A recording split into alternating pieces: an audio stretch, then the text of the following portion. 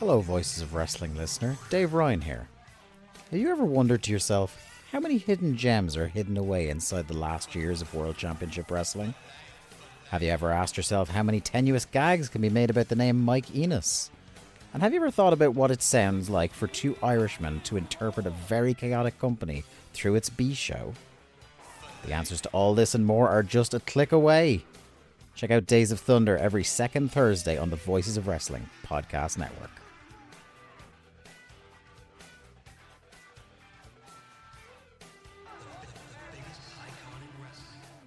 This podcast is a member of the Voices of Wrestling podcasting network. Visit voicesofwrestling.com to hear the rest of our great podcasts, as well as show reviews, columns, opinions, and updates across the world of wrestling. To the highway in a brand new day. Over the rainbow, gotta let it go.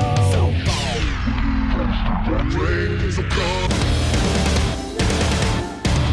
fast to freedom. Stars tonight together. Here everyone is singing.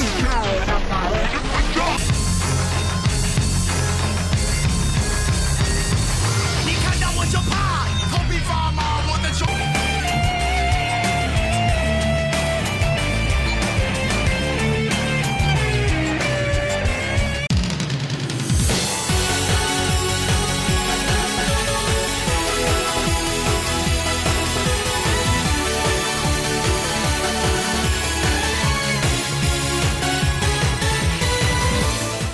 Welcome back to Open the Voice Gate for January 12th, 2024. We are members of the Voices of Wrestling Podcast Network. You can find us on the Voices of Wrestling Podcast Network feed or on our own dedicated Open the Voice Gate feed on all podcast platforms and applications. You can follow us on Twitter X at Open Voice Gate.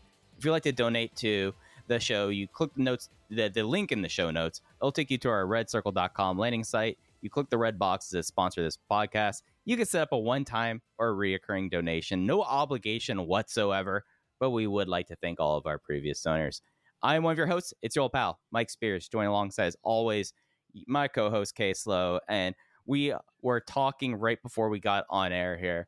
We are in the middle of the winter apocalypse, at least through the swath of, what would you call, like, our Central America, basically? Not Central America. Central America is different. It's like, it's not Great Plains, it's not Midwest, but it is a snowpocalypse basically happening from Chicago on down through Texas.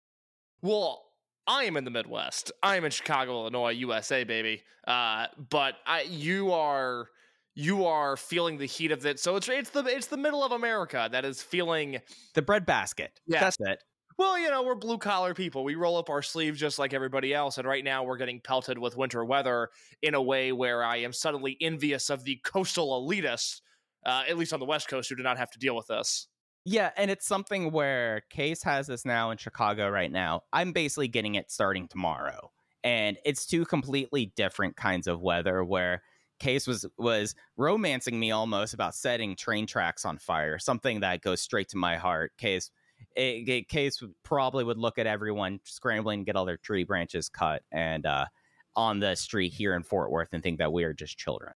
Yeah, no, I know you guys aren't. You guys don't have the infrastructure for any bit of winter weather, none let alone whatsoever. something big. Yeah. But no, I mean, here in Chicago, I don't want to say it's business as usual because today specifically the weather was pretty bad, but there's been worse and it's going to get worse. You know, right now I was explaining to Mike, there was a lot of snow on the ground right now, but it's about 36 degrees. So the snow is slowly starting to melt away. The problem is that 36 hours from now, the temperature is going to go from 36 to 0. And so whatever's left is just going to freeze over. And that is going to be a problem. So I'm not looking forward to that. Luckily, it is NFL wildcard weekend. The Los Angeles Rams, of course, have a big Sunday night ahead of them. I expect to be gloating and hooting and hollering during that entire game, with all due respect to the Detroit Lions, especially Steve Case and the rest of their fan base.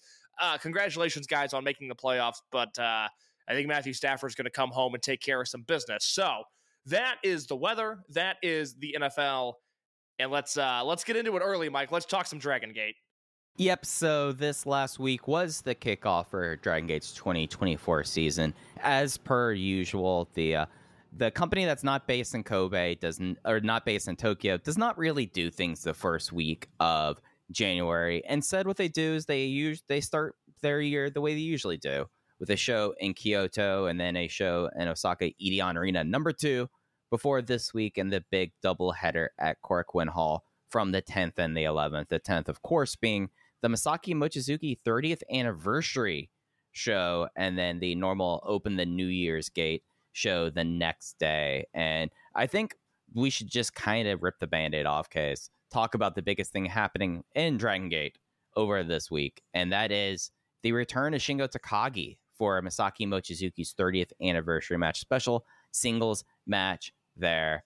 And boy, it just felt like we got the era of good feelings coming back in a way. Shingo wins with a Thunder Fire Bomb in 21 minutes. In Case, you're the one who you had the incredible piece up this week from on Voices of Wrestling talking about the Iron Man Pro Wrestling Masaki Mochizuki. And at least for me, all I can say is, hey, for one more night, he turned back the clock and proved that he is one of the most incredible pro wrestlers to have ever lived.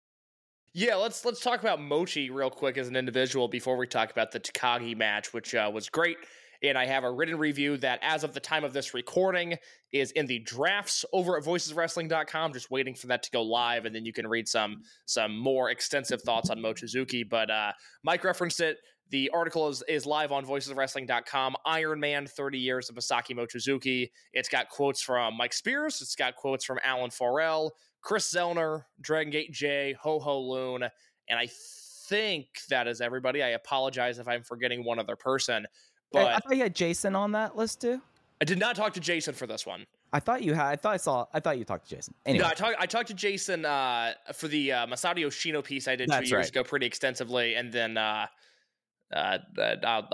leave the anecdote I was gonna say out of this.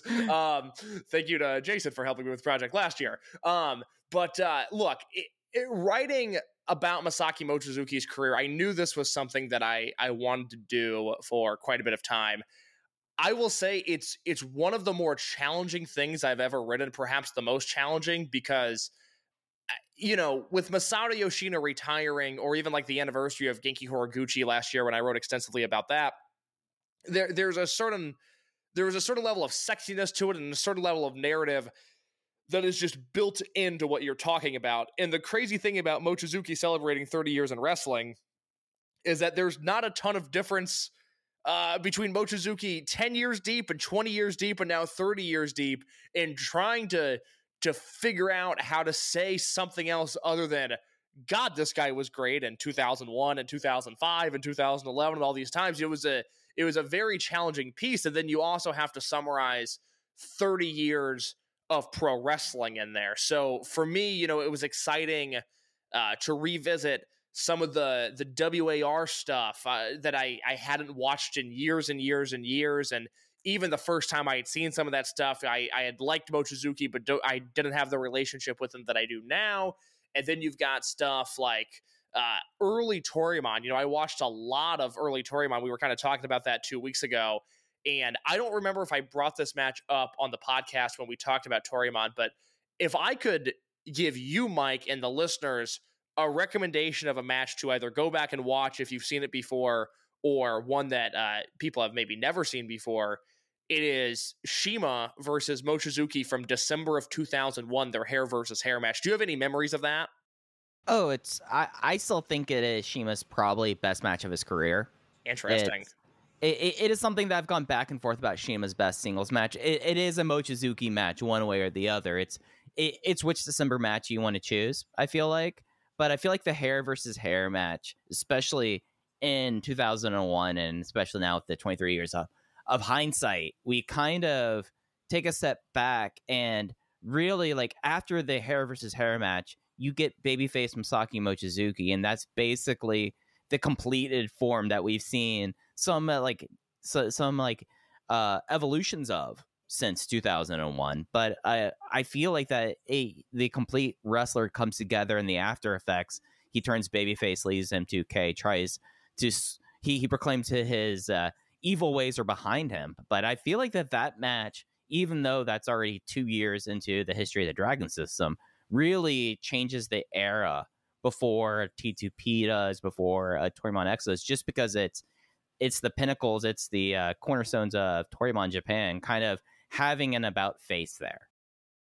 I think that's a very strong and wise way to say that, because there's interesting stuff there, and that it's certainly the end of one chapter and the beginning of another, because for anybody that hasn't seen it, that wants to watch it, all you really have to know is M2K forms in 2000, and they make Crazy Max baby faces because M2K is so hated, and Crazy Max was was a weird love-hate thing where they were the top stars, but they were also the heels, and M2K really allowed Crazy Max to just lean into the popularity that they had, and it really benefited Dragongate. That was something that I talked to Jay about a little bit, and that I thought he made really insightful points on, is like, look, think about Michinoku Pro, right?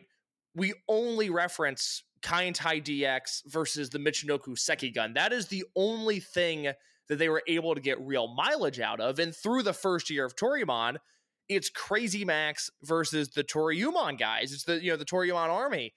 And right. Yeah, absolutely. Without M2K coming into play and hitting a home run the way that they did, we don't know what happens. Maybe it's just a promotion that has a hot period or two, and then they trickle away just like Michinoku Pro did. And it's not like Osaka Pro had tremendous long-term success at the box office.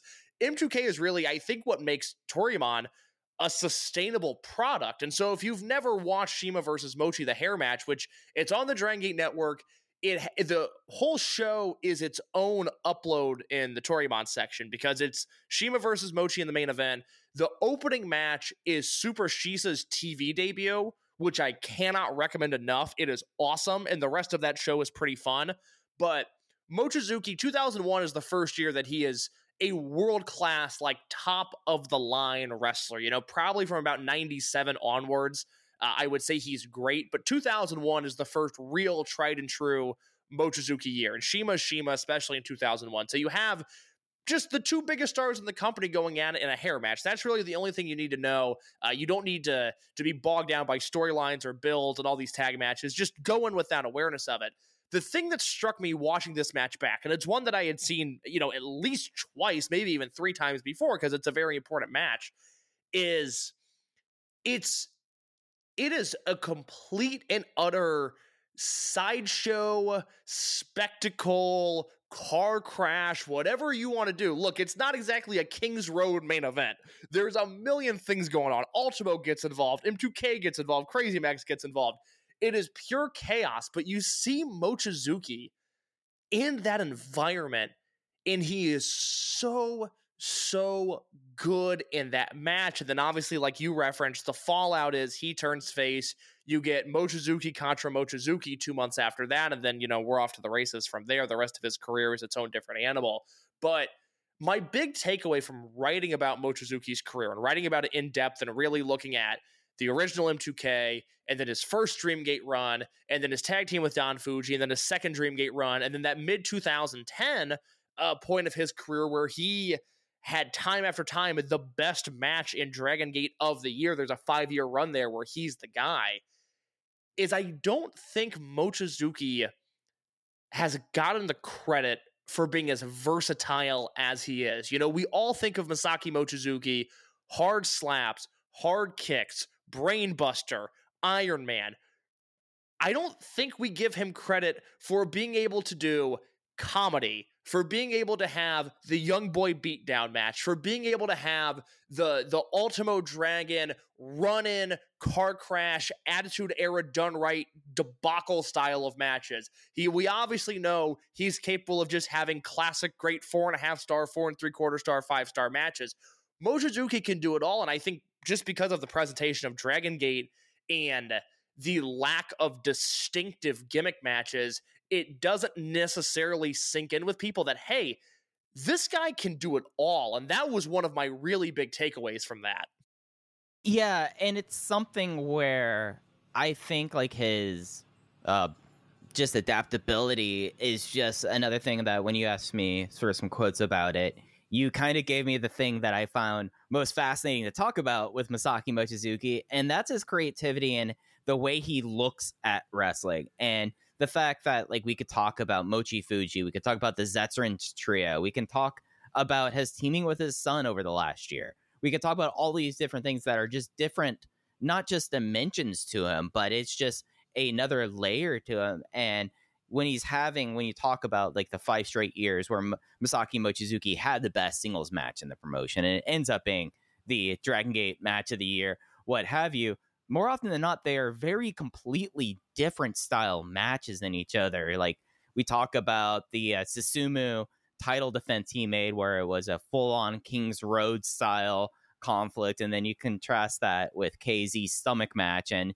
you just start to have a richer appreciation for like what the overall greater world of pro wrestling is, and how someone can be I think, a proverbial genius and be able to look at wrestling in such a different way, and actually look at wrestling. And when I say like a wrestling genius, I know that there's like a tendency of thinking outside the box as being a genius, and there's aspects of that. But I think when you look at someone and the way that they look at wrestling, it's very much like Bryan Danielson-esque in the way that Masaki Mochizuki has a different kind of mindset towards wrestling and is maybe functioning about wrestling at a completely different, higher plane than any of us, and has done so for the greater part of the last 30 years. Yeah, that 5-year stretch is 2014, him versus Masato Yoshino, which was Mochizuki's 20th anniversary match. 2015 is obviously Mochizuki versus Shingo. 2016 is that unit disbands match with Dia Hearts and Monster Express and Berserk. 2017 is him versus Susumu Yokosuka in a Dreamgate match at Gate of Destiny. And then 2018 is him versus KZ in Korakuen. And all of those matches represent a different thing. You know, the performances might be equally great, but the Yoshino match has a different meaning than the Takagi match. That is way different than the multi-man match, which is presented way different than the Susumu match. And you're the one who wrote the review in real time for the KZ match, and you're the one that has rightfully so sung its praises. I'm not even sure that's my favorite Mochizuki match of 2018, because the Ben-K match from Champion Gate is the one that I really latch on to. The deep water match, as I like to think of it. Yeah. I mean, God bless him. Ben-K gets assaulted in that match. I mean, it is violent, and it's what Ben needed at the time, and Ben was able to get through that, and then obviously a year later. And the way that they used Mochizuki building up to that was genius. Mochizuki gets run over by Ben-K in 3 minutes. He lays out the challenge, and then he comes in and goes, 17 minutes against Ben-K in the title defense at Champion Gate, and he takes him in the deep water and sees if he's able to hold his breath, basically. Completely. It is a very special run of matches there. Not a lot of guys, can say that they had 5 years in a row of top 10 matches in the world, which I would say Mochizuki did during that time period. And 2017, it's funny, like the Susumu match is the one that won out in the Voices of Wrestling match of the year poll. My 2017 Dragon Gate match of the year is actually Mochizuki versus Big R Shimizu in Korakuen, which was a number one contenders match, I think. Maybe I'm wrong off that. Yeah, I think that was a key match. Yeah, I think that's the match that led to Mochizuki beating Yamato for the Dreamgate belt. So, however you want to slice it, the consensus poll was a little bit different than what I think of it overall, but he's just incredible. And, we're coming off 3 years basically at this time, 3 years removed from when you and Alan Forel and I did another greatest wrestler ever ballot. And I'm not in the mindset to pick that apart again. I'm not quite there yet. I need probably another year before I can really think about that sort of stuff. But writing about Mochi at this level, it really makes me wonder if he should be not top 5, not top 3, but maybe number 1. And I know it's tough.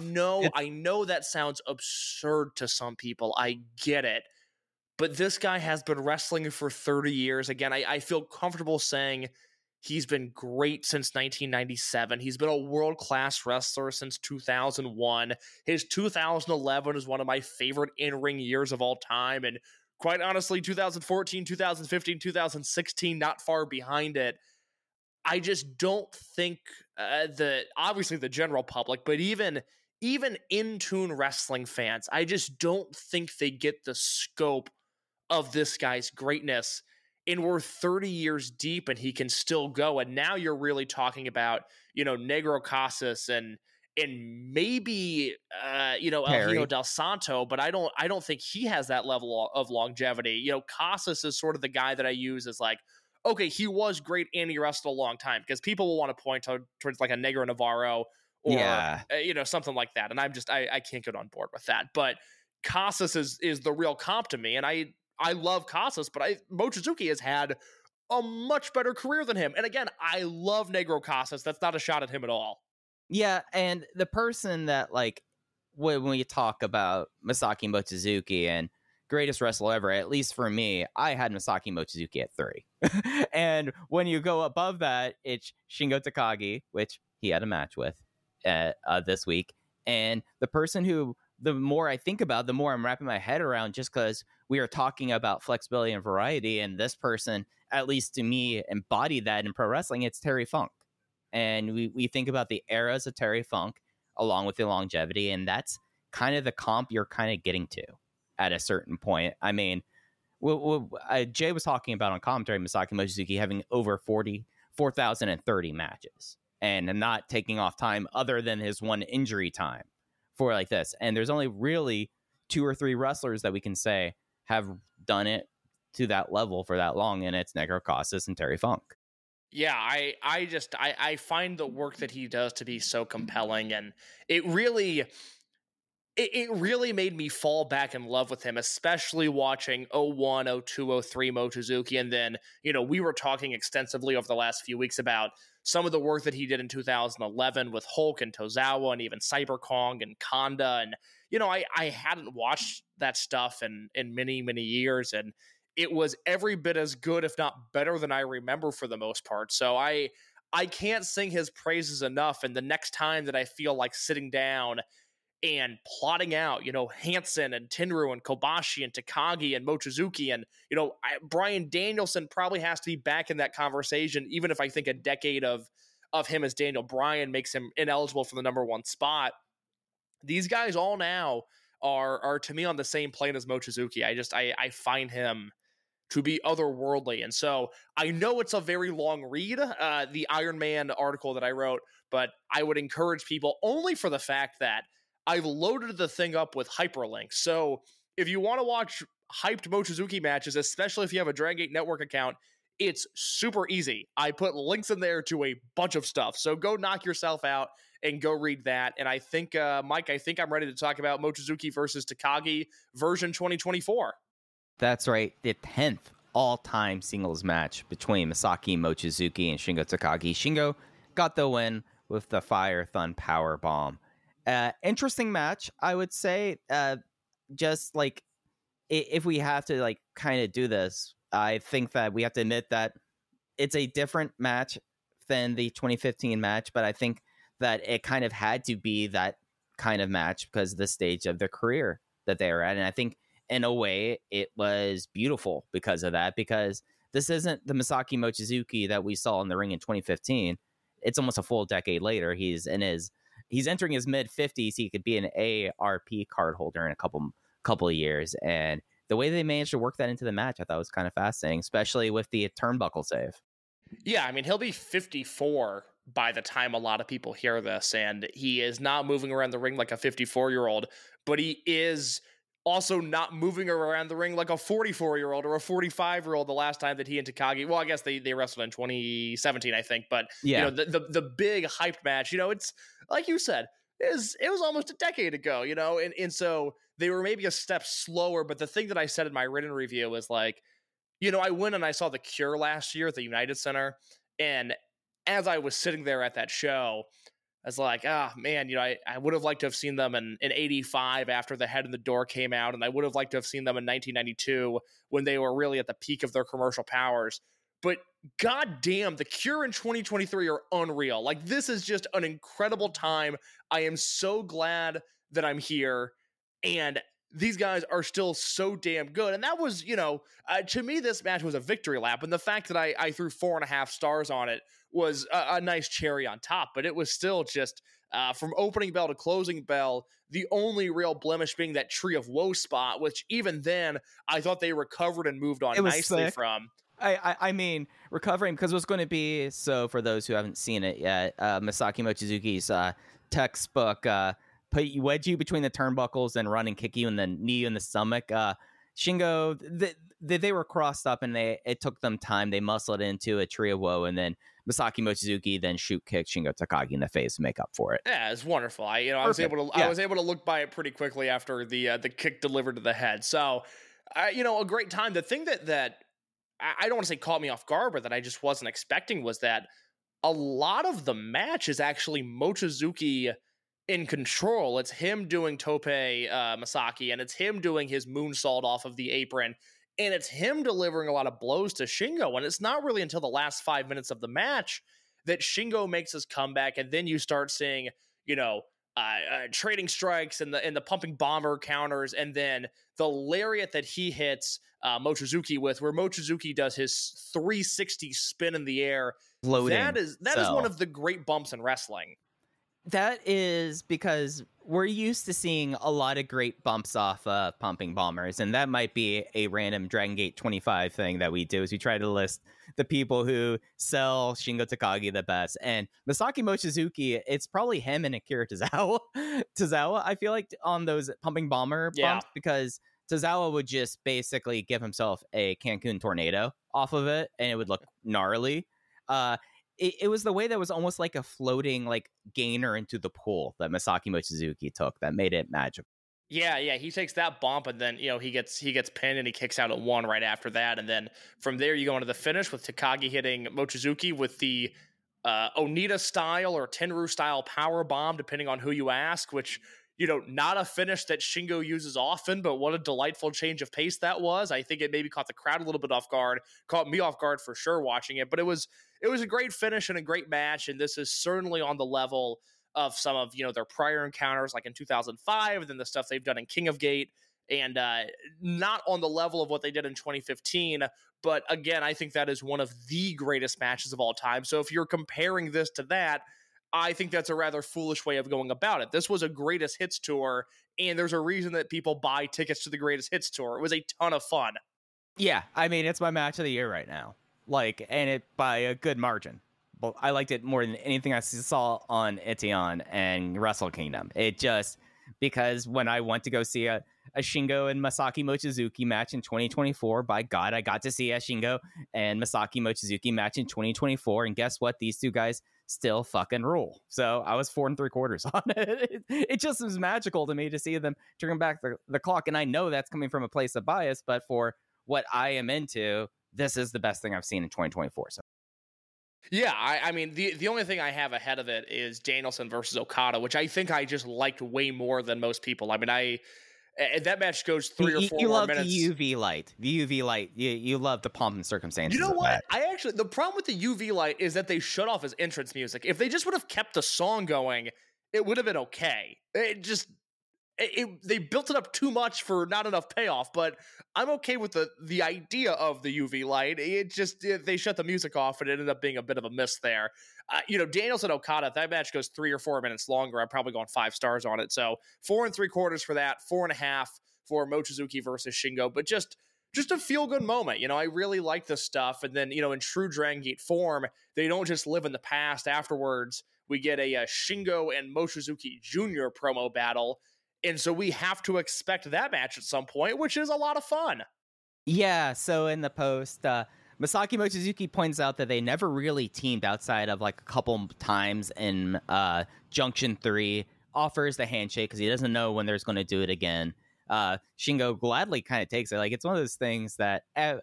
Case, have you ever heard anyone say anything untoward about Masaki Mochizuki? Or for people who know or not from like a position of great respect? Like...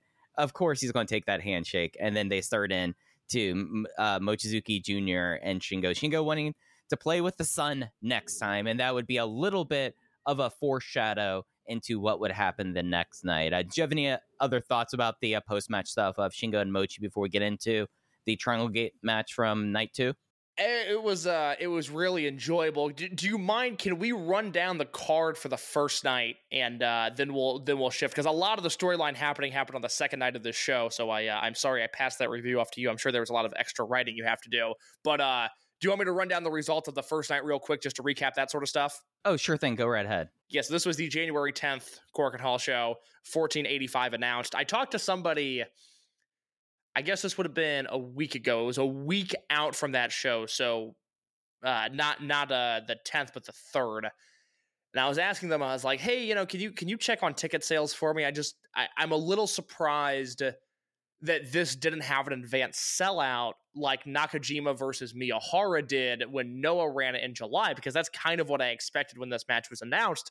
And at the time, it was a show that the person who has attended numerous shows at Cork and Hall over the years, they were like, oh, this doesn't have a very good advance at all. And their theory was, that first week of wrestling in Tokyo was just so strong that people are burnt out, and this is a show that's going to be entirely dependent on the walk-up, and I think that turned out to be true. And it did look like about 1,400 there. The next night, I know they announced just a little over 1,000. Not sure if they hit that mark. It looked a little dire, dire, but it looked a little spotty at times. I'll say that. Dire's too strong, but looked a little spotty at times. Nevertheless, the January 10th show, Hyo and Luis Mante over Kagetora and Ryoya Tanaka in the opener. Big Boss Shimizu and Jackie Funky Kamei over the original tag team, Susumu Mochizuki and Yasushi Kanda in match number 2. Lingerie Muto and Don Fuji went to a double countout in 8 minutes and 10 seconds. And then the crowd cheered so loud that Lingerie Muto was able to retain the Open the Owari Gate Championship. Gianni Valletta and Kai defeated Punch Tamanaga and Ultimo Dragon. We'll do our Gianni Valletta discussion a little bit later. 10-man tag team match. The Old Guard, BB Hulk, Dragon Kid, KZ, Naruki Doi, and Yamato. They defeated the Reiwa Generation guys of Kakuta, Benkei, Minoru, Strong Machine J, and their contemporary Dragon Dia. We had a 6-man tag team match. Ishin, Shun Skywalker, Yoshiki Kato. They won by DQ against Agan Isu, Shuji Kondo, Takuya Sugawara, and Toru Owashi. I want to start there and move backwards. Mike, what did you think of Z-Brats versus Agan Isu? In the hobby, it's not easy being a fan of ripping packs or repacks. We hype ourselves up thinking, maybe I can pull a Ken Griffey Jr. rookie card, but with zero transparency on available cards and hit rates, it's all just a shot in the dark. Until now. Introducing slab packs from arenaclub.com, the only repack that provides real value, a complete view of all possible cards, and clear hit rates for each one. Now, when I buy slab packs at Arena Club, it finally feels like I know what I'm getting. I was able to open an Arena Club slab pack, and I'll be honest, it was a lot better than what you normally do. Say you go to a card show, and there's a random innocuous brown bag of cards, and yeah, you can open it, and look, it's going to be junk. You know what I mean? Like, you know what you're probably going to get in those. Maybe you find that fun. And sometimes I do. Sometimes I like just opening up cards and saying, hey, look at some random cards or whatever. But if you're really in this game to find value and find particular cards, it sucks to have to buy these mystery packs. And it ends up being, almost nothing. Nothing of value. Not with Arena Club. You can display, again, of all available cards, hit rates, grading. So you know that when you're opening up the slab pack, you are going to get something valuable. You are getting something good. And Arena Club, in addition to having those great slab packs we just talked about, is also a marketplace for card collecting, buying, trading, selling, displaying, all that sort of stuff. But those Arena Club slab packs, man, they are revolutionizing the repack game with transparency. After your pulls are revealed, they'll immediately be placed in your vault for safekeeping or trading and selling, and you can have them officially graded by Arena Club as well. So again, sending these things off, it's going to be officially graded by Arena Club. And the Arena Club grading process is accurate, fast, and transparent, with full grade rationale provided and explanation of how your card was scored. So whether you're buying, selling, trading, or displaying, Arena Club is the card collecting platform that you have to check out. So right now, I've got a special offer here for Voices of Wrestling Network listeners. You can get 10% off of your first purchase by going to arenaclub.com/VOWnet. Again, that's arenaclub.com/VOWnet. Now, that's a crazy offer. That's 10% off a $400 slab pack. $40 off right there. 10% off your first purchase. No matter what that purchase is, 10% off. Again, that's arenaclub.com/VOWnet. arenaclub.com/VOWnet for 10% off your first purchase on Arena Club. And we thank them for sponsoring the Voices of Wrestling Podcast Network.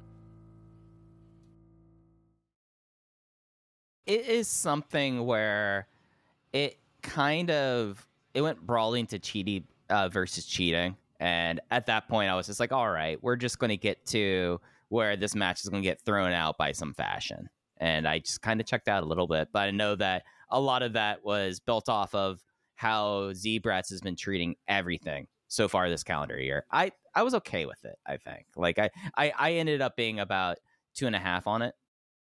Yeah, I'm a quarter star lower, but I feel far more negative than you do because I thought this was a really novel concept, especially on a show like this where you're not relying on this to be any sort of box office smash. This wasn't the main event of this show.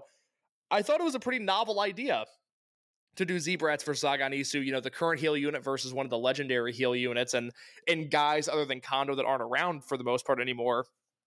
And, the match up until the finish, it's not like it was anything special.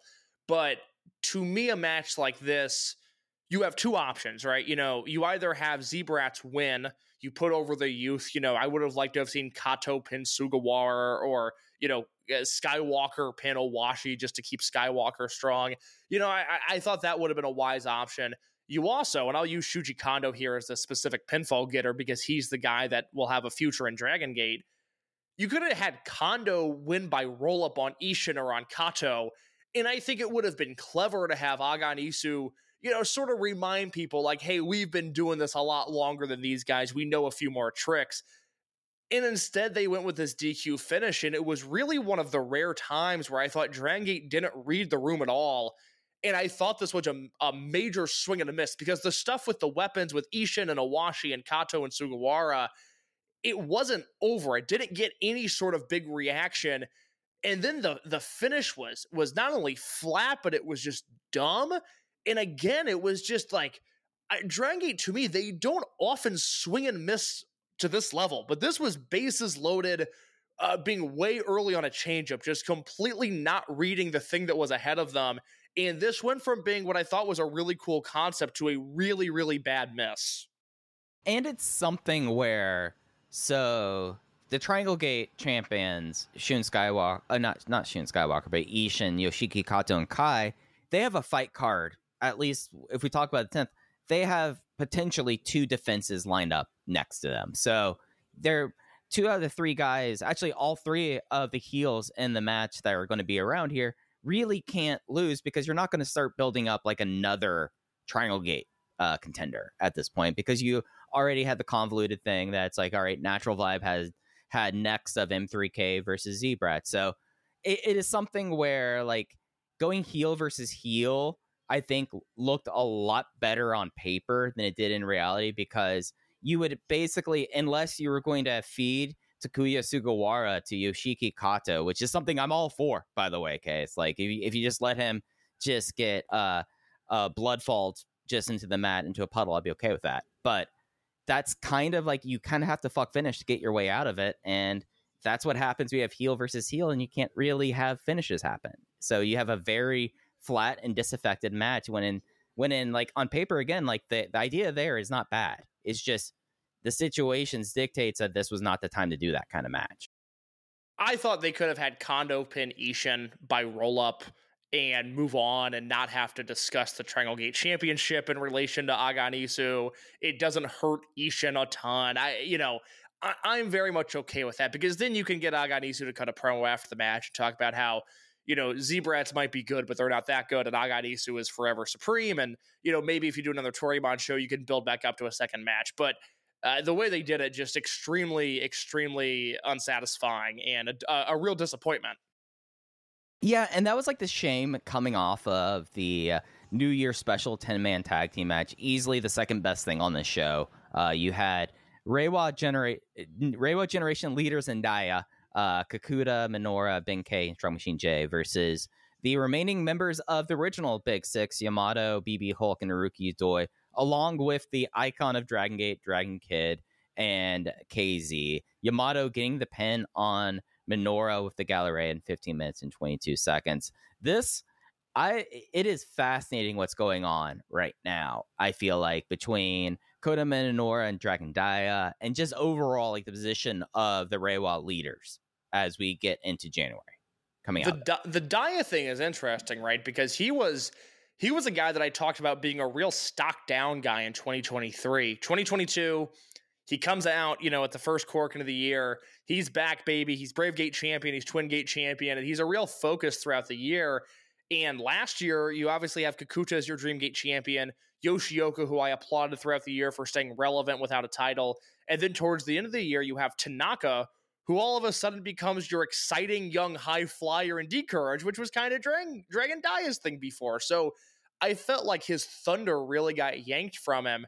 And I was a little concerned about what the future would hold for Dia, because it took him not a long time in the grand scheme of things, but the difference of his public perception, Dragon Dies in December of 2019 versus December of 2021 when he lost his mask, it was pretty drastic. The first year of his career, it didn't look like all of that hype was going to come to fruition. And then he started to really trickle back down the card, and I was worried for him. But the Kota Minoura match on the Kyoto show, the first show of the year, if you have not seen that, I did not go notebook on it. I went 3 3/4, though. That is well worth your time. And then Dia came out of this match, and I thought he was excellent again. It seems like they are doing something with him sooner rather than later. Yeah, and it's something where, at least within the position of him, that he's been such a Brave Gate kind of fixture since losing the mask in 2021, and then through D-Courage. I mean, the Brave Gate, other than Hyo's, kind of been a Dragon Dia's domain over the last few years, and him getting the wins on Kota Minoura when Kota Minoura has been slotted above Dragon Dia since Dragon Dia's debut. He debuted after Minoura, and Dia, even with all these things, has not been able to kind of lap him in the way that some others have, like Ryoya Tanaka has started to lap his seniors. It's just fascinating to see, now we're kind of seeing this position, but I like where Dia is, and especially given the position of D-Courage right now, you can't really have Dia be the number 3 when you have Kakuta there and Yoshioka is out for however long. Dia needed to kind of get back into that position, and it's nice to kind of see that over Minoura and over a gold class right now that just kind of exist, it makes sense to me how they're doing this with Dia. I'm intrigued to see where they go for it, because it's not like Dia is a viable Dreamgate contender. That's not something I can really entertain at this point. No, he's not a Dreamgate guy. He shouldn't be a Dreamgate guy. And, I have big hug thoughts later. I don't think him challenging Hyo was necessarily the right move. They have history, the double count out that they did in Hyo's hometown when Dia was Brave Gate champion in 2022, and then Hyo beat him for the Brave Gate belt at the Ultima 35th anniversary show in 2022, a month later. So they have history there, but I don't feel like that's the direction they could go.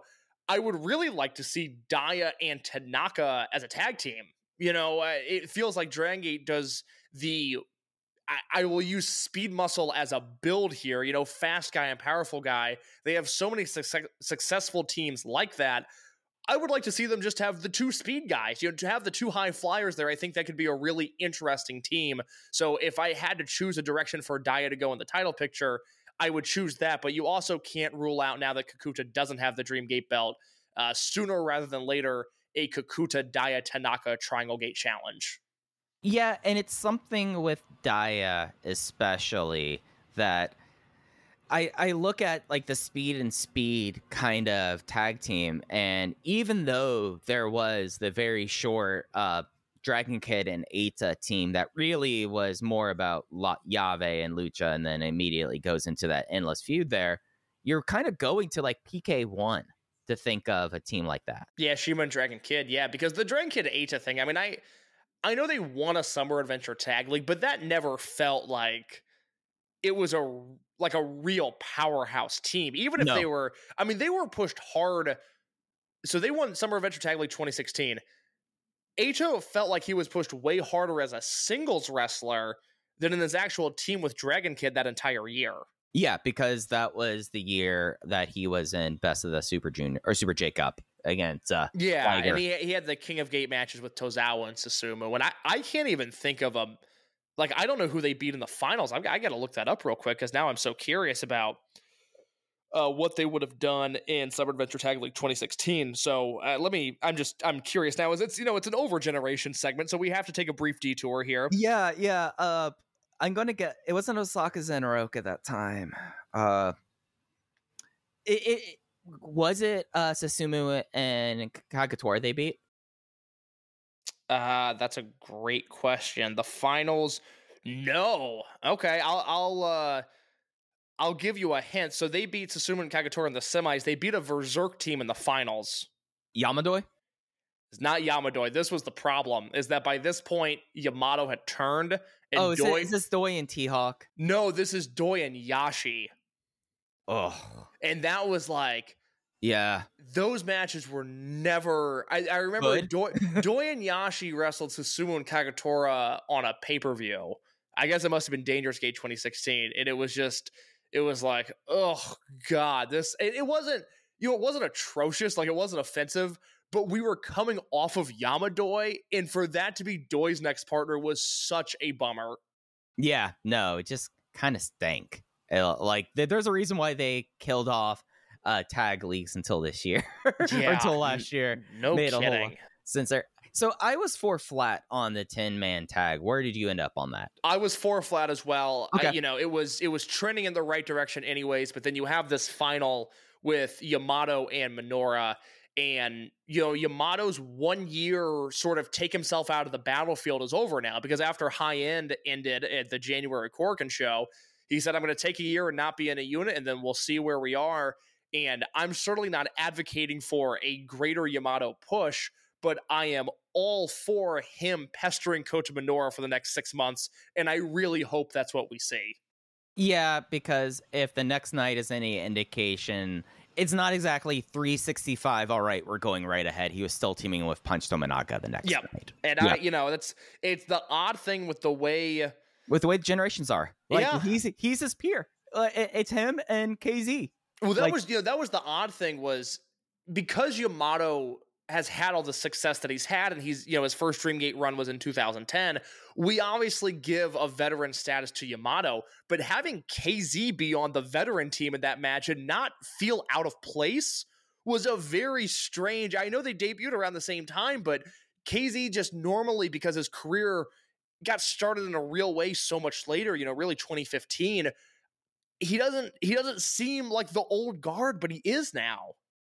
Folks have to remember that KZ technically was on excursion at a time where he teamed with Cheech and Cloudy in Chikara's King of Trios. He was in World 1. Yeah, no. Not even World 1 International. He was World in 1 proper. Silver and Gold World 1. MCKZ. Yeah. Yeah. But like his big heel turn was 2011. Yeah, man, that's funny. It's funny going back through 2011 Dragon Gate. Yeah. And seeing how little respect KZ had. Yeah. Oh no, it was 2010 he turned, because he was not in World 1 as long, because him and Naoki Tanizaki didn't get along. And then he went to Deep Drunkers after that, right? Right, yeah. Yeah, and then Deep Drunkers into Blood Warriors, 09. Yeah. So good stuff on that 10-man tag. I would highly, highly recommend that. Do you have any thoughts on Muto versus Fuji? I mean, it is fun to see the Aware Gate be around people that the Aware Gate should be around, Like, it's all right now. I'm okay with it. Is it how I want to see Minorisawa? No, but that's just the world we live in. Yeah, I understand it serves a purpose. It's not really my thing. And I do want to mention that I thought Hyo and Luis Monte versus Kagetora and Ryoya Tanaka, which set up a Kagetora versus Hyo match at Gate of Bayside for the Brave Gate belt. Tanaka once again looked excellent. He is on a hot streak right now. He looks great in every match that he's in. Great chemistry with Hyo, and arguably more importantly, great chemistry with Monte. Yeah, that was a real fun thing to see. Let's talk about night 2. Should we start with the main event and go the way back? Yes, let's do that. So the Ballad of Jackie Funky Kamei over the start of the year is that everyone loves Jackie Funky Kamei, and everyone wants Jackie Funky Kamei to join their side, to give him a big hug. And over the first night, he was basically ordered to sit ringside for the main event, Shun Skywalker versus Hyo. Shun Skywalker wins with 2 sets of moonsault double knees. In the post match, we have the big showdown. Which way will he go? Will Jackie Funky Kamei join Big Hug? Will he sign up and turn heel and join Shun Skywalker, or will he remain member of Natural Vibe? Well, Big Boss Shimizu ripped off his t-shirt, demanded a hug, and that's where Jackie Funky Kamei went. He jumped up Case and had a hug, and Shimizu held on to him for the next 3 minutes, walking him backstage. Yeah, I would like to see Shimizu on ESPN2 doing strongman competitions. Yeah, it was impressive to see that. Yeah, he just, like, there are strong guys in Dragongate. You know, Monte is very strong, Skywalker's very strong, but Shimizu has that freaky sideshow carnival type of strength. Yeah, it is something where, and I think it is like if you are a thrower, like a track and field thrower, like your strength just operates differently in certain kind of ways. Because it's the same. It was like the same thing. Like whenever I knew someone who threw shot put or discus, that it is a different kind of. It's like farm strength case. It's funny you say that. I got to send you the photo when we're done. So I did a big order of Dragongate related magazines this week, and they got to my apartment. One, I am the proud owner of the program from the first Toryumon X show. And let me tell you, we're going to be doing, Mike, you don't know this, we're going to be doing some Toryumon X content for Dragongate 25. I have some ideas. I have some ideas that I will talk to you about after the show. But one of them is the Weekly Pro for a while would do like a bonus issue that was essentially a Dragongate yearbook. And so now I have 2012, 2013, 2014, 2015, 2016. And I think that's the last year that they did them.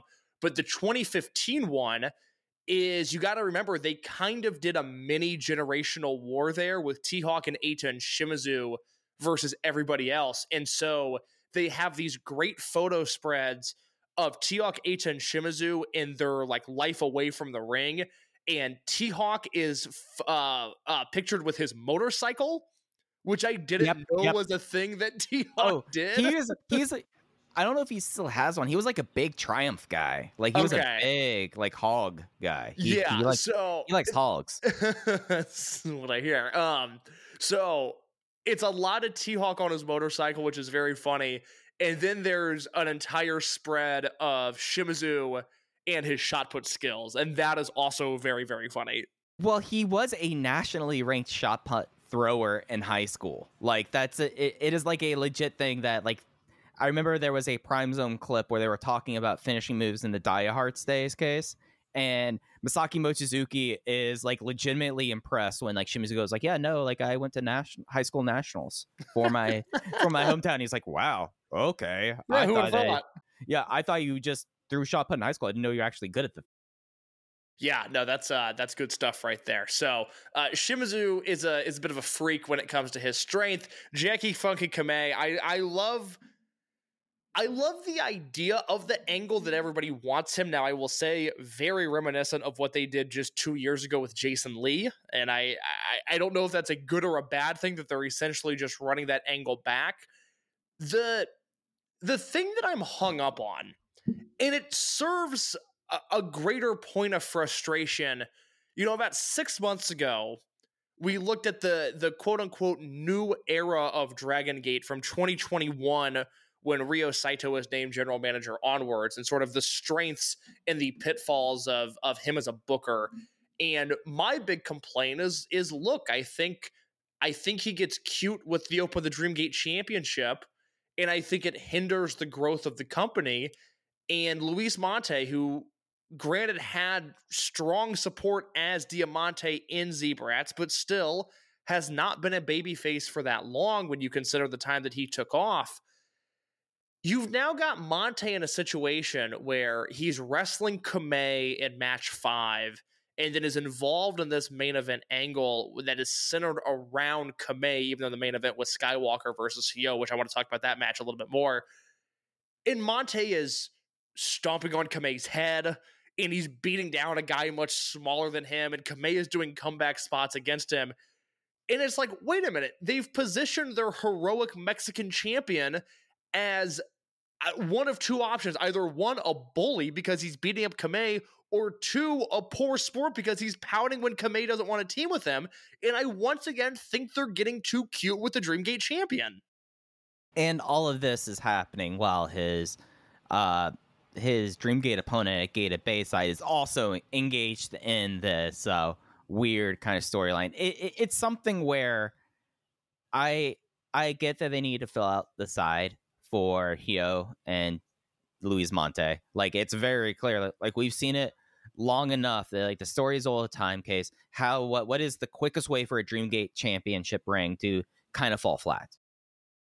There's a few different ways you can go with that. I don't want to say the wrong thing, so you go. The quickest way is basically get them restricted into that they only can do very few things because they don't have any partners. Okay, all right, same page. Sorry I didn't fill in the blank there. I was afraid you were going to throw me a curveball, but that's exactly right. Yeah, because we go directly back 2019, Benkei and Shun Skywalker. You were able to play it off with Shun having to take every single fall in that tag team, but the thing is that you forced yourself into Shun having to take every single fall in that tag team because you only had those two together and they were unaligned other than that. So it makes sense why why there should be some intrigue with Big Hug. They should be wanting to poach people. Like, people like Kamei make sense for this. It's just something that, does this need to be happening at the main event when you are building up your new champion for his first ever defense in a brand new building and a brand new, the company really does not do big early of the year shows. Usually it is Champion Gate. And should you really be doing this, will they, won't they, about just filling out a unit in your main event right before Gate of Bayside? Because Gate of Bayside's in 11 days, guys. Jesus, yes it is. That's January going faster than I thought it was. It's another one of these things. Like, you have a built-in story with Skywalker and Monte that feels like it could be more and more heated the more fuel you throw on that fire. And instead they're taking this detour with Kamei. And on one hand, the story they're telling is interesting. I said last month, I really didn't know what direction they were going to go. If it was going to be Kamei with Big Hug or Kamei with Vibes, and I was invested in that story to a degree, but I feel like this made Monte look really, really bad, and I just don't get why they would do that. Yeah, where, like, the only thing that this really kind of got me out of this made me think, oh, maybe there's a chance that Kamei is going to turn heel now and screw over Monte, and Shun's going to be a 3-time Open the Dreamgate champion. Like, the one thing they've managed to do in the storyline is to place that in my head, something that was not even crossing my mind at Final Gate. Like, that's the only thing they've really accomplished with this storyline to me. So I don't know your thoughts on the second show at all. I have a feeling I'm going to have some hotter takes. I don't want to say hot takes, but at least some hotter takes. One of them being that I went 4 stars in the main event with Hyo versus Shun Skywalker. Thought it was outstanding. Thought, for as much as I like Shun, everybody knows I like Shun, this was a heroic Hyo performance. I thought he was great. And on top of wanting to know what you thought of the match overall, I really have to now ask you, a month and a half into Big Hug, or really 2 months, Hyo is outshining Luis Monte on every show now, right? Oh, Hyo's the mega face. Yeah, I don't know how concerned we should be, but it's happening. I think that we have to be fair and recognize that in this company and in this promotion, Luis Monte was always going to kind of lag behind just because of fluency. It is just because how mic intensive this promotion is that whoever it was, like when you had Ultimo there translating him, that worked out pretty well in July because we know the fans know where Ultimo is and they know Luis Monte and they want to hear what Luis has to say so they can sit through Ultimo. What they did not realize is, and even as probably one of the biggest defenders of Hyo Watanabe around, I don't think anyone kind of realized that the crowd would be this hungry for Hyo, that this crowd would be all aboard Hyo main eventing Cork wins, being Bravegate champion, leading the promos, doing the show closes, doing all of those things, being in that role to help out Luis Monte in ways that he was going to need this help. You kind of just gave him the one guy that the crowd has just decided, oh, he's been really funny as a heel. Now he is a babyface. He's kind of hot. We're going with this. Like, he's completely in a way, like ripped Big Hug away from him in this unit from the Dreamgate champion, because it kind of has to be around Hyo right now. The interesting thing with Hyo is that obviously the crowd response is there, but Hyo is also rising to the occasion and is doing the best work of his career. It's really a perfect storm of a guy who just has the right amount of momentum, and it seems like every step he takes, he is determined to keep that momentum. And I'm super, super impressed with the work that he's doing right now. And him versus Skywalker, class of 2016 in the main event, I thought it was excellent. It was, to come full circle, reminded me a little bit of Shima versus Mochi in the hair match, because it was a car crash and a lot of different things happened, and I loved it all from start to finish. And I think that for this kind of side storyline, you had the class of 2016, Hyo basically being the person who facilitated Shun's mental breakdown in a lot of different ways and getting him onto his side. I think that you had this mileage that was worth paying off here in Hyo. It's never been necessarily a aspect of physical ability with the guy. It is always been that he's a smaller wrestler. He was always someone that we figured topped out Bravegate. When he was a rookie, he talked about being the best Bravegate champion ever. It is just now the aspect of it that he is able to like put it all together, and adding in just the amount that the crowd is into him. Like, do I think that Hyo is doing the best work of his career right now in 2024? Yes, I do. But do I think it's much like of a magnitude better than the stuff he was doing at least in King of Gate last year, Mr. Final Four? Like, I feel like that he was still putting out strong stuff there. It's just he has gone to the top of his game, and there's no one that the audience wants to see more right now than Hyo. And it just adds to every match he's in right now. Yeah, you and I knew he was talented, but he's doing some stuff that's even impressing me. I'm really enjoying this era of his career, and I'm glad that it happened the way that it did. And I thought that, like I said, I went 4 stars in the main event. I thought it was great. I was at 3 3/4, just a shade off of it, but I just it's something. It's like, how do you really quantify when the number one changed, I guess, the variable is just the crowd interest, because it is such a marked change, and it's more, and it's longer than I expected. Like, I thought the crowd would be into Big Hug or into Hyo being a babyface for like a month or two, but by the time he's starting doing Bravegate defenses, everyone's going to be like, oh, all right, yeah, it's babyface Hyo, we're glad to see him.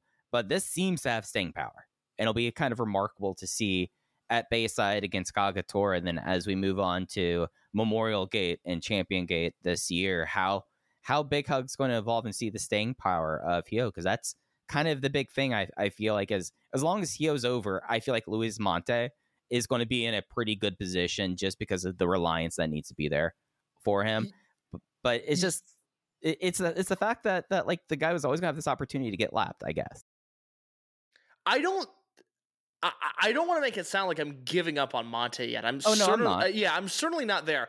I do think it's a misstep having him again step on Jackie Funky Kamei's head on the floor of Corkin Hall. Thought maybe we should have avoided that spot. Maybe made him look a little mean.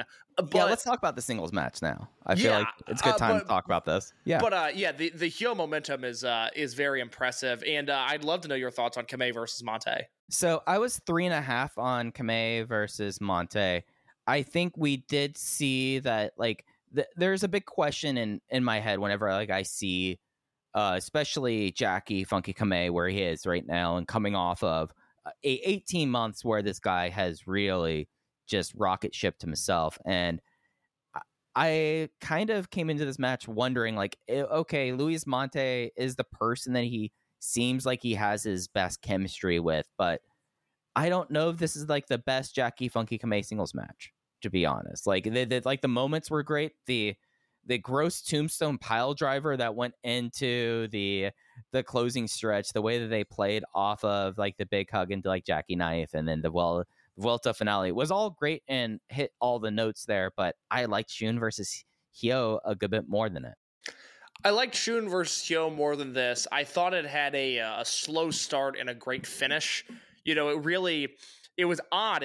For two guys that have such great chemistry, arguably the best in the company, it started a little not shaky, but just like, oh, it's, just a match, just two guys kind of going out there and doing things. By the end, it felt like we were watching a genuine Monte versus Kamei performance, and I was into it. But it kind of goes into the Monte thing where it's like, all right, he's working a new style now. This is one of the first big singles matches that he's had. Certainly his first big singles match since winning the Dreamgate belt. It's like, oh, yeah, I've seen him have better performances before. I want to make sure everything's okay with him because it does feel like he's cooled off just a little bit due to this Kamei story. And it's like the first major singles match that he had, like, since he's turned babyface, that's really against someone much smaller than him. Yeah. Because all of Kakuta and Shimizu or Skywalker, both of those guys are bigger than Luis Monte physically. So he was able to do Super Tigre. He was able to fly around a little bit. How does that work now as a babyface against, if not the smallest person on the roster, one of the smallest three people? And it's still wait to see if he's figured that out fully, I feel like.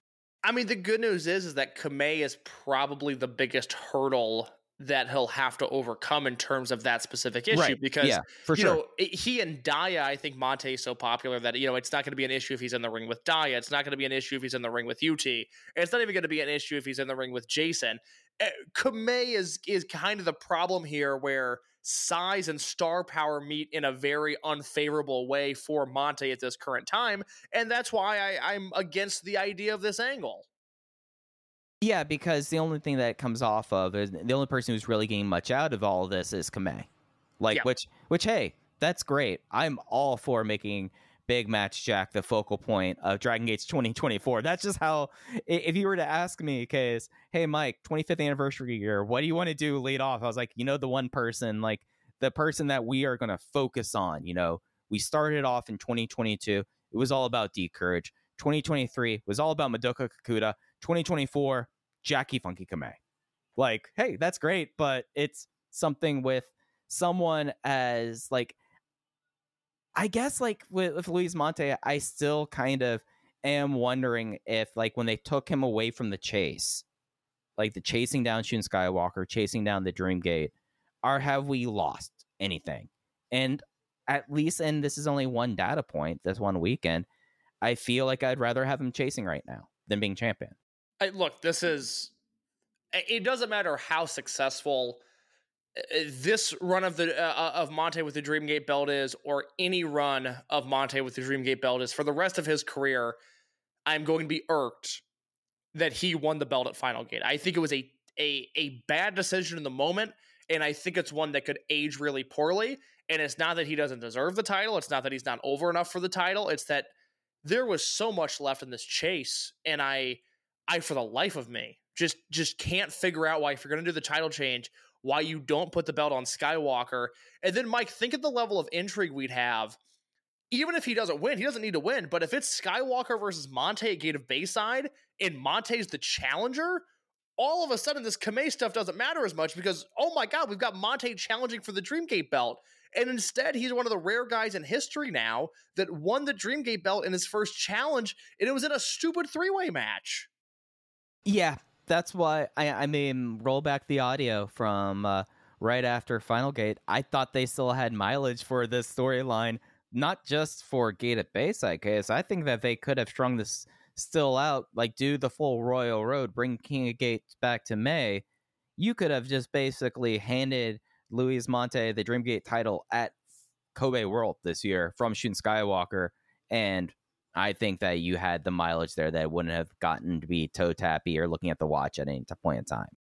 There's a lot of things they could have done, and I just think they're going to really regret whether or not they get the belt off of Monte in Yokohama, which I think is a real possibility. I think Shun could win, and it wouldn't shock me at all. I would actually encourage them to do so. It's just going to be a problem where, Joe Lanza used to say this a lot when he was talking about, I think the specific one he referenced was the first time Sasha Banks won the women's title on the main roster was, you only get that pop once. You only get your first world title pop once, and it's a moment. And my big issue, 24 hours removed from Final Gate, 48 hours removed from Final Gate, I think 72 is when we finally recorded the podcast, was, hey, if Monte wins, that's fine. but he didn't even like. You should have had him pin Skywalker. It would have been more interesting had Kakuta been bounced first, and then you have Monte and Skywalker in the finals, because then, Shun could at least have the out of, hey, it was a 3-way match. He's got to beat me one-on-one. They didn't even have that. It was Monte winning the Dreamgate belt against Madoka Kakuta. And with all due respect to both those guys, that's not a story that I was invested in, am invested in, or probably will ever be invested in. No, I'm entirely with you there. Well, we were talking about title belts, okay? So let's talk about the one other Dragon Gate title match that we had over this doubleheader. Open the Triangle Gate Championship match. Z-Brats making their first successful defense, Kai, Ishin, and Yoshiki Kato. Kai gets the pin on Yasushi Kanda, M3K, Masaki Mochizuki, Sumo Mochizuki, and Kanda with the authorized Ganosuke clutch in 12 minutes and 23 seconds. Z-Brats advances, defends the belt, and they will take on Strong Machine J, Yokohama native, KZ, and Big Boss Shimizu, and the Yokohama versus Yokohama. It's almost a derby between Natural Vibes and Z-Brats at Gate of Bayside. So this is my other, I don't know if this is a hot take or not, but I certainly feel the need to bring it up. I loved this match. I thought it was excellent. I went 4 stars on the dot. It was something that I'll talk about because I want to hear your thoughts before I explain why I liked it. It just completely suckered me in all the right ways, but I have a feeling I might be on an island here. So I was just a shade lower. I could not go notebook. I was 3 3/4 on it. I thought this was fascinating. And at least for me, I liked the fact that they did the double countout tease early and immediately went from there into like, all right, now we got that out of our systems here. And then really until the finishing stretch and the boxes came out there, it felt like that they tightened it up there and it paid off really well. Yeah, this was not your father's Triangle Gate Championship match. This was not Blood Generation versus Do Fixer. This was, in a way, very subdued. It was very slow. It was worked at a very deliberate pace. You had bruisers in there, and Kai and Ishin and Kato, and Susumu, Mochizuki, and Kanda, certainly not exactly moving around like Dragon Kid and Masato Yoshino, but it was just a proper sort of slugfest trios match. And then I thought they completely stuck the landing as they went down the stretch, where you have Kato attack Mochizuki Jr. with the box, and then Kanda comes in with a box of his own, and he takes out Kato, and then Junior's on the outside, and he gets revenge on Kato, and then he gets a shot in on Ishin for good measure, and then you have this great closing stretch, and it is Kai who once again is able to win a big match with the authorized Ganosuke clutch. This was proper pro wrestling. It wasn't flashy, it wasn't a spectacle, but I thought they milked every second of this that they could, and I loved it. Let's talk about some bad cop Yoshiki Kato, because the growth we've seen of him as Triangle Gate champion, I really have enjoyed him in Z-Brats, and just each time we see him, he looks more cool in a way. Like, yes. And it was something like somehow he got more cool between the 10th and the 11th when he started having bad cop on his tights. I was like, that's a nice touch there. Yep. And it is something where we got to see him as the smiley kind of babyface rookie tag guy, that he is just bigger than everyone else and he's able to get stuff done. But we all knew in the back of our heads case that Yoshiki Kato was here to be a nasty, vicious heel. And it's just nice to see just when you know something's going to work out and it actually happens in this crazy world out there. It's like, yeah, Yoshiki Kato, great heel. Knew it. Glad that's confirmed here. Absolutely. It's not one of those things that's been super flashy. Kato, despite only being a heel for 2 full months, he turned in November. He's kind of wrestling with the confidence and the presence of somebody that's been heel for a very long time. It just worked. They turned him at the right time. I thought the angle was great, and his performances, this was probably the best one that he's had so far. But it's been smooth sailing for him. I really like where he's at right now in terms of his development. And it's something that I know that both of us look at Kai as someone that I would say if we had a clock case that we each had everyone on the roster and say, like, are we getting close to midnight on their face or heel turn there? Kai's is the next one to go off right now. That alarm's about to go off here. But I think that there is some value, at least. We've seen it with Ishin. The more that Ishin's worked with Kai, he's kind of figured himself out in that way. I think it's nice to have Kai kind of captain this Dragongate team of a bunch of just motherfuckers, basically. The Ishin and Kato are just awful people. They are great heels. Like it comes off so well. And I think some of that we have to give a little bit of credit to their captain Kai. You know who Kai reminds me of right now? Oh, who is this? Rob Gronkowski. Okay. Is it just the charismatic presence, the ability to live off of all of your ad money and put all the salary in the bank? No, it's not that. It's that, like, I don't know if you remember Gronk his last few seasons.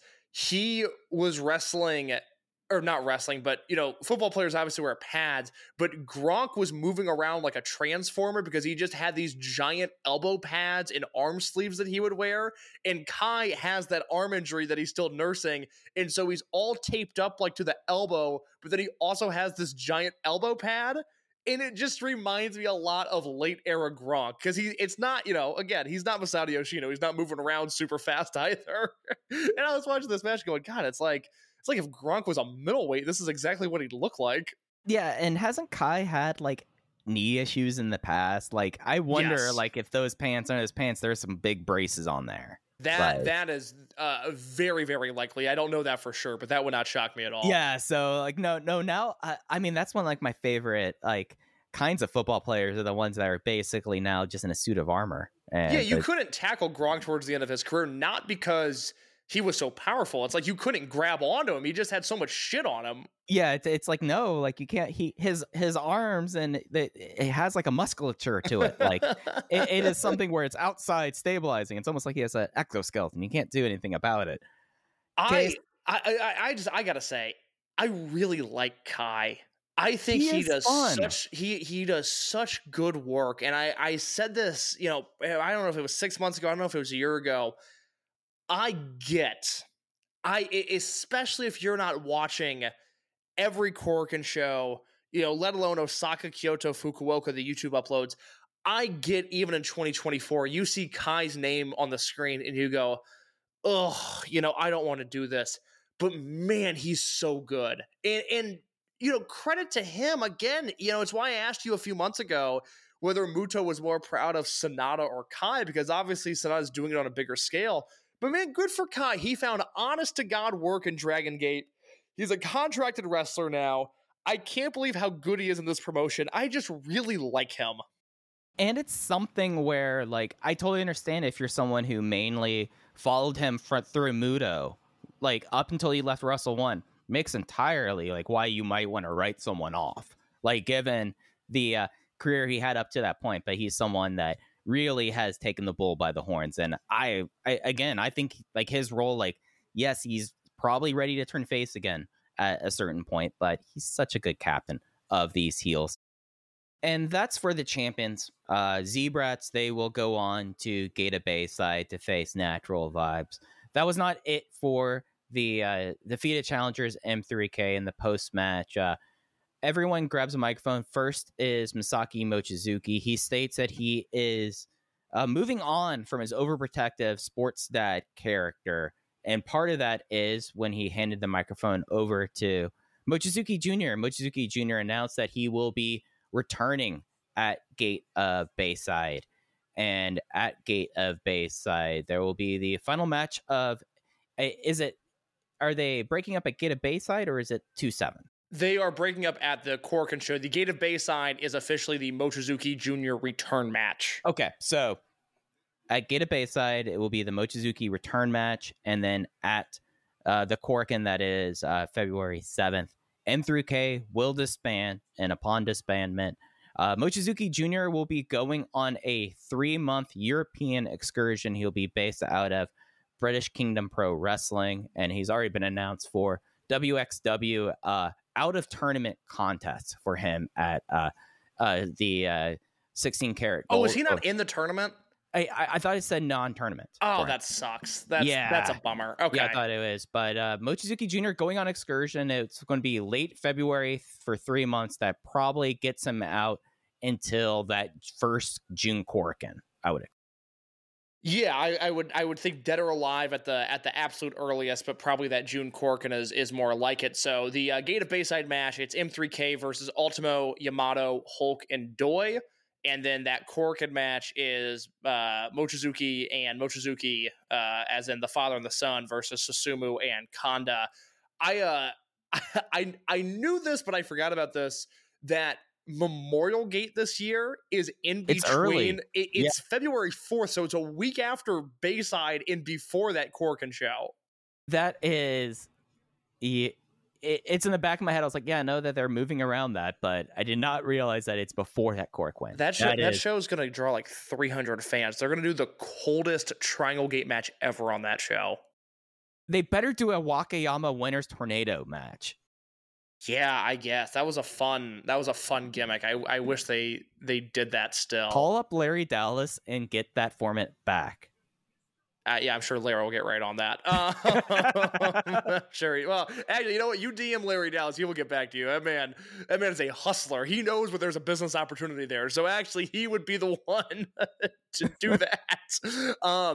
Look, we'll do a larger M3K eulogy in February, but yeah, this unit coming to an end is it's both sad, and I also think it's a big victory lap for me because everybody wanted this unit to last 6 months, to break up, to get Junior on his own little path. And I repeatedly said when they formed, I said, this unit has legs to it. And I thought those legs were just the father and the son tag team. I didn't expect Susumu and Kanda to have the year that they had last year, which was just the cherry on top. But this unit, I mean, when you think about it, Masaki Mochizuki is the one who got the least out of it. And during this time, you know, he has the Shingo match, if you want to count that. And he has the Yuki Yoshioka Dreamgate challenge. And he has the feud versus Ishin and Ishin Riki, you know, the father. So Masaki Mochizuki got a lot out of it, but it helped get Junior's career off to a good start. And then you have Susumu and Kanda, the original tag team, doing what they did and putting forth a career year as a team last year. So a really effective unit all told. It was both yours and mine's unit of the year last year, which I remember being really surprised when you told me that because I've obviously been a huge fan since the inception. But this now is certainly going to create a hole in Dragongate. I mean, you could argue that Junior is hurt enough that his absence won't be felt a ton. But man, this company just feels better when Junior's around. So having him gone for 3 months is going to hurt a little bit. And it is something where he goes, and what do you really have for the original M2K left to do? Like, this unit, in a lot of ways, and it was something that Susumu tweeted afterwards, was talking about, like, we were here kind of as uncles and as support, and now our time's done with that. And I don't know necessarily, like, with Masaki Mochizuki, he's at this point that he can do whatever he kind of wants, and he will go unaligned because that's kind of what Masaki Mochizuki does. But I don't know what you really go to now with a Yasushi Kanda who is coming off his career year, and a Susumu Mochizuki who has been at the mountaintop so many times. And this was kind of seen as like the transition out of the front line. And that will be the interesting thing to kind of see over these months. I wonder how much of this is with when we talk about how the injuries with Mochizuki Jr., like it was a 2-year long unit case, but do you think this unit would have been this long if Mochizuki Jr. was healthy? Like, I think this might have been an 18-month, 1-year unit that just kind of got strung along because sadly at this point of his career, Mochizuki Jr. Got hurt a bunch.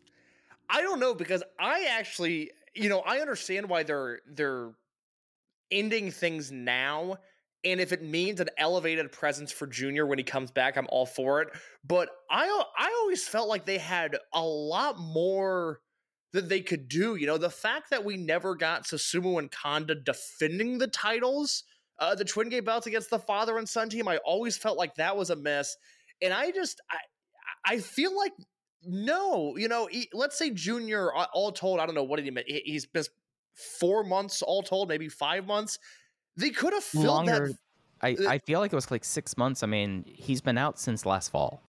Yeah, let me see now, because I'm curious about kind of where he's been, because you got to remember he had a pretty big injury right after he debuted as well. He had the concussions, right? Yeah, so he essentially misses all of May 2022, all of May 2023, only wrestles once in June, and then most of November and December now. So yeah, so about 5 months all told since he debuted. Or I guess, he debuts in June. May's a dark match. So yeah, 4 to 5 months all told he's been out.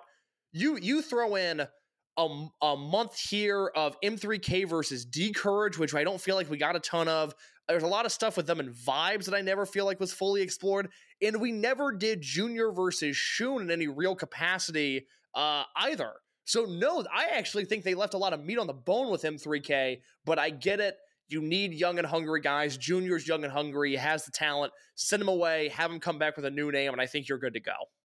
Yeah, and it'll be interesting to see like what evolutions we kind of get to see out of him from that with it. But we will get the farewell coming up over the next few weeks. Let's go through the remainder of that Cork win before we close out. We had a 10-man tag, KZ, Big Boss Shimizu, Strong Machine J, Jason Lee, UT, losing to the Toryumon Originals team, Ultimo Dragon, Don Fuji, Genki Horiguchi, Kenichiro Rai, and Kagatora. Kagatora on the path for the Bravegate title shot, wins with the Guramakakari. Yamato and Punch Tominaga lose to Naruki Doi and Shuichi Kondo with a Bakatari sliding kick in 8 minutes and 10 seconds. The opener was Gold Class, Kota Minoura, Benkei, and BB Hulk versus D Courage, Vidoka Kakuta, Dragon Dai, and Ryoya Tanaka. And the last thing I wanted to touch on today, Case, singles match, Daiki Yanakiuchi versus Gianni Valletta. Gianni Valletta wins in 46 seconds with a King Kong knee drop after a good 6 minutes of fighting around a not very full Cork and Hall. And Case, Gianni Valletta, the new foreigner in Dragongate, appeared first on the night before, teaming with Kai versus Ultimo and Punch Tominaga. He gets Daiki here. He's going to face UT at Gate of Bayside. Case, what do you make of Gianni Valletta? I know what you think of him because we talked about this before we started recording, and I don't want to steal your thunder. I find him certainly not to be good, but I think to be far less offensive than you do. I'm curious to see if his house show matches make tape. He's wrestling Nagano tomorrow, Saturday the 13th, and then he's wrestling Sachihoko Boy on Sunday on the Kakuta Homecoming show. The thing that I'm pressed by, the thing that I'm not really sure what to do with is especially his debut, that tag team match. I think they did everything right. They gave him a huge entrance. He killed everybody. And it just didn't seem like people cared. And then the next night, he does the same entrance. I don't know if you noticed this. If you didn't, go back and watch it. Gianni Valletta does his entrance on the second show, and you can see as he's walking by one of the bleachers, President Keto is just standing with his arms folded in the shadows of Cork and Hall, which I thought was really, really funny because he is not he used to be really active on social media, and he's not anymore. Like, I rarely see Keto around, but you can see him watching that entrance very, very closely. And then they do, a sub 1 minute match with he and Daiki. I have a really hard time analyzing any bit of his skill because what we saw was essentially two glorified angles, and I can't knock them for trying because I thought the execution of the angles was strong. But look, coming out of these shows, do I have any interest in watching him? No, not necessarily. But I can't give him too harsh of a grade because I really don't know what he is. I think we know what he is. He's doing a Bruiser Brody ripoff. Like, it's pretty clear what he is. Which is something that I think is, on one hand, I get why he's doing it. On the other, much like with El Hiel Del Santo 18 months ago, when we talked about how his return to Japan probably meant less to the contemporary Dragongate crowd than any other promotion.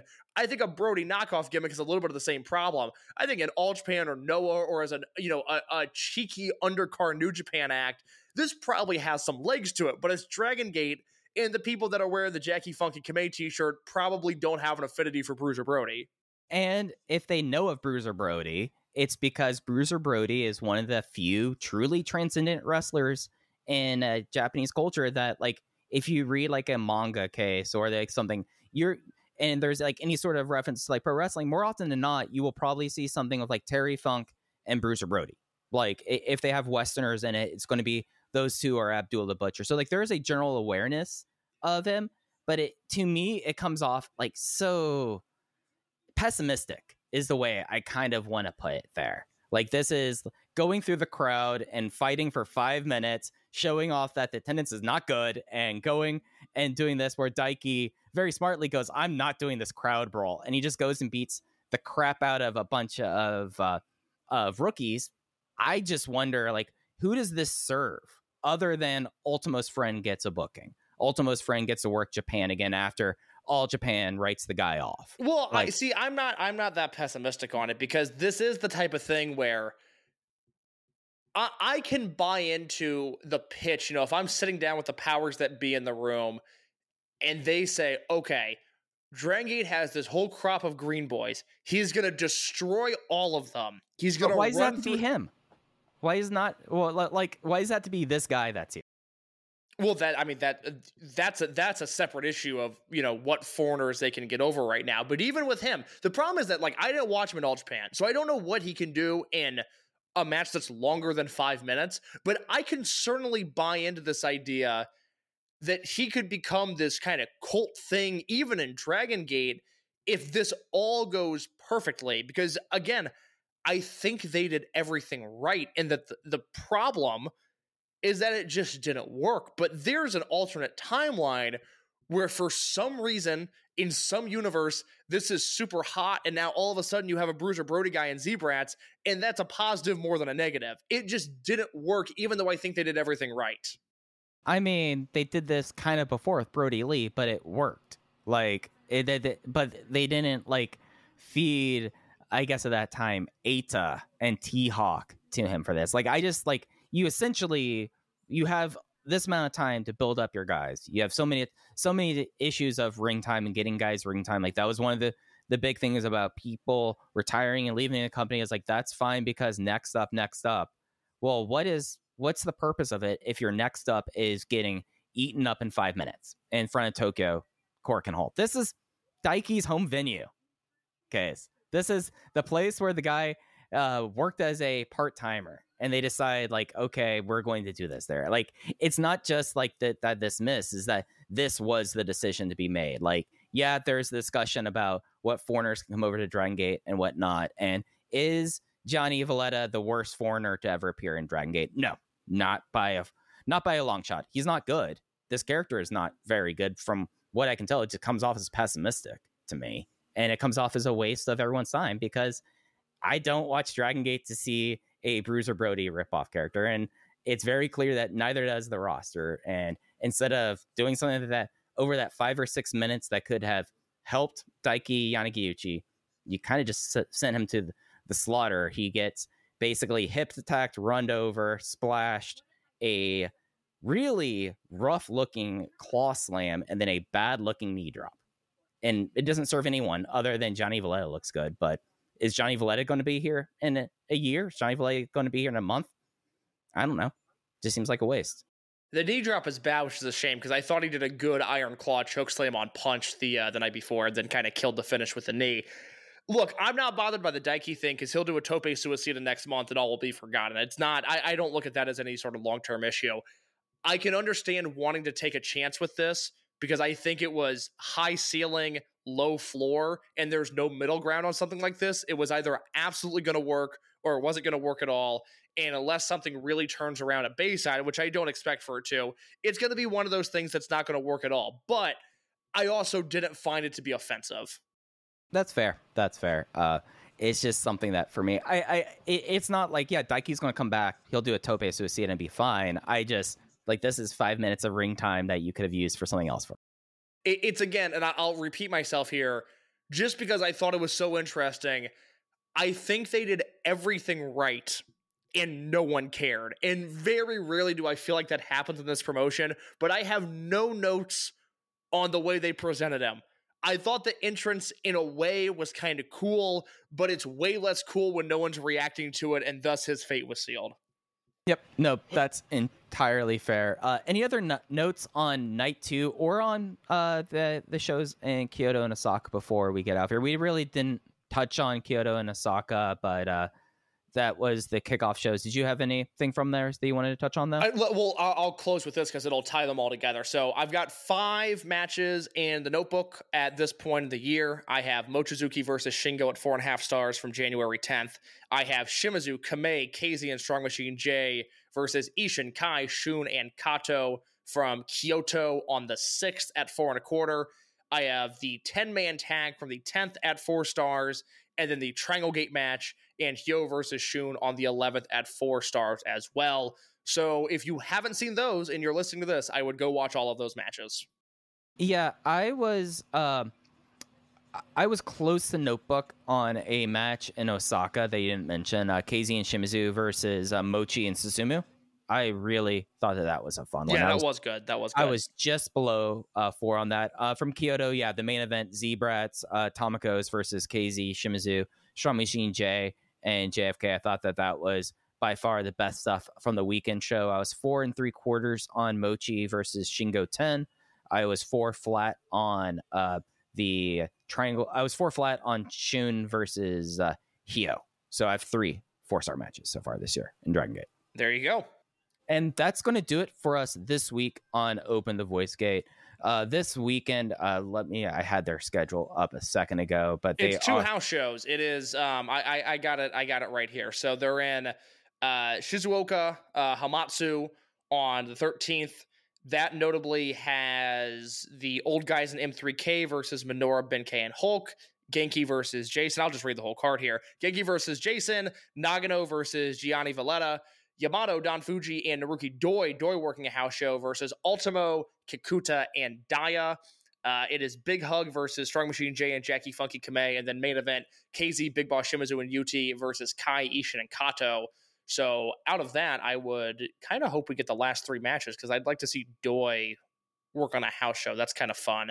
And especially that trio. That trio. Right? Yeah.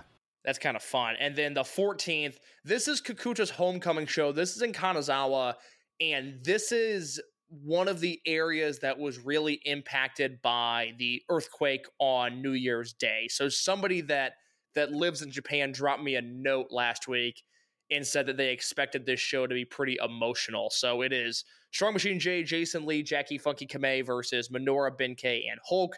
Shimizu versus Nagano, which, God willing, that will make tape. Setsuyoko Boy versus Valletta, M3K versus Ultimo, Yamato, and Genki, and then Big Hug versus KZ and UT, and Kikuta, Daya, and Takashi Yoshida versus Kai, Ishin, and Kato. Mike, I will check, but is Yoshida from this area? Is there a reason he's headlining here? I thought Yoshida was from Osaka, but that was my guess. You said one match you wanted on tape. I was letting you run through it, but I really want to tag in. And one match we hope that does not make tape. Well, I have no desire to see Johnny Valletta versus Sachi.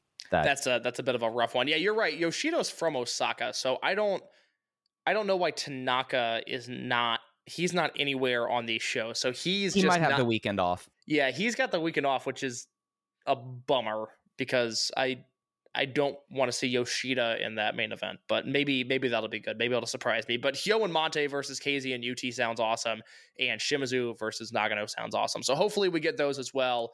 And then the Road to Gate of Bayside, the first time we've ever got that. We'll talk more about that because we have the full card. I love the card, and I'm excited to break down some of the possibilities there, but that will be in the weeks to come. Absolutely, and we'll get into that as we get closer to Gate Bayside. So it's the 27th, not the 23rd. I don't know why I thought it was 11 days. instead we have a good solid 2 weeks until then. So we'll get you that preview in a future episode. But that's going to do it this week for Open the Voice Gate. You could follow us on Twitter at Open Voice Gate. Cases at _ in your case. I'm at Fujiheya. Thanks for listening to Open Voice Gate. We'll be back with you next week. Take care. Hola, hola, my name is Ricardo. I am the host of the Lucha Jovers podcast here in the Voices of Wrestling Podcast Network.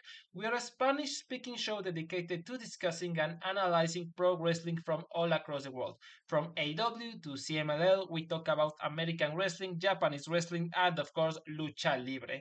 If something big happened in the pro wrestling world, we will talk about it. So if you know Spanish or have a friend that knows Spanish or want to practice your Lucha Libre pronunciations, go listen to the Lucha Jovers podcast right here in the Voices of Wrestling Podcast Network. Nos vemos por ahí.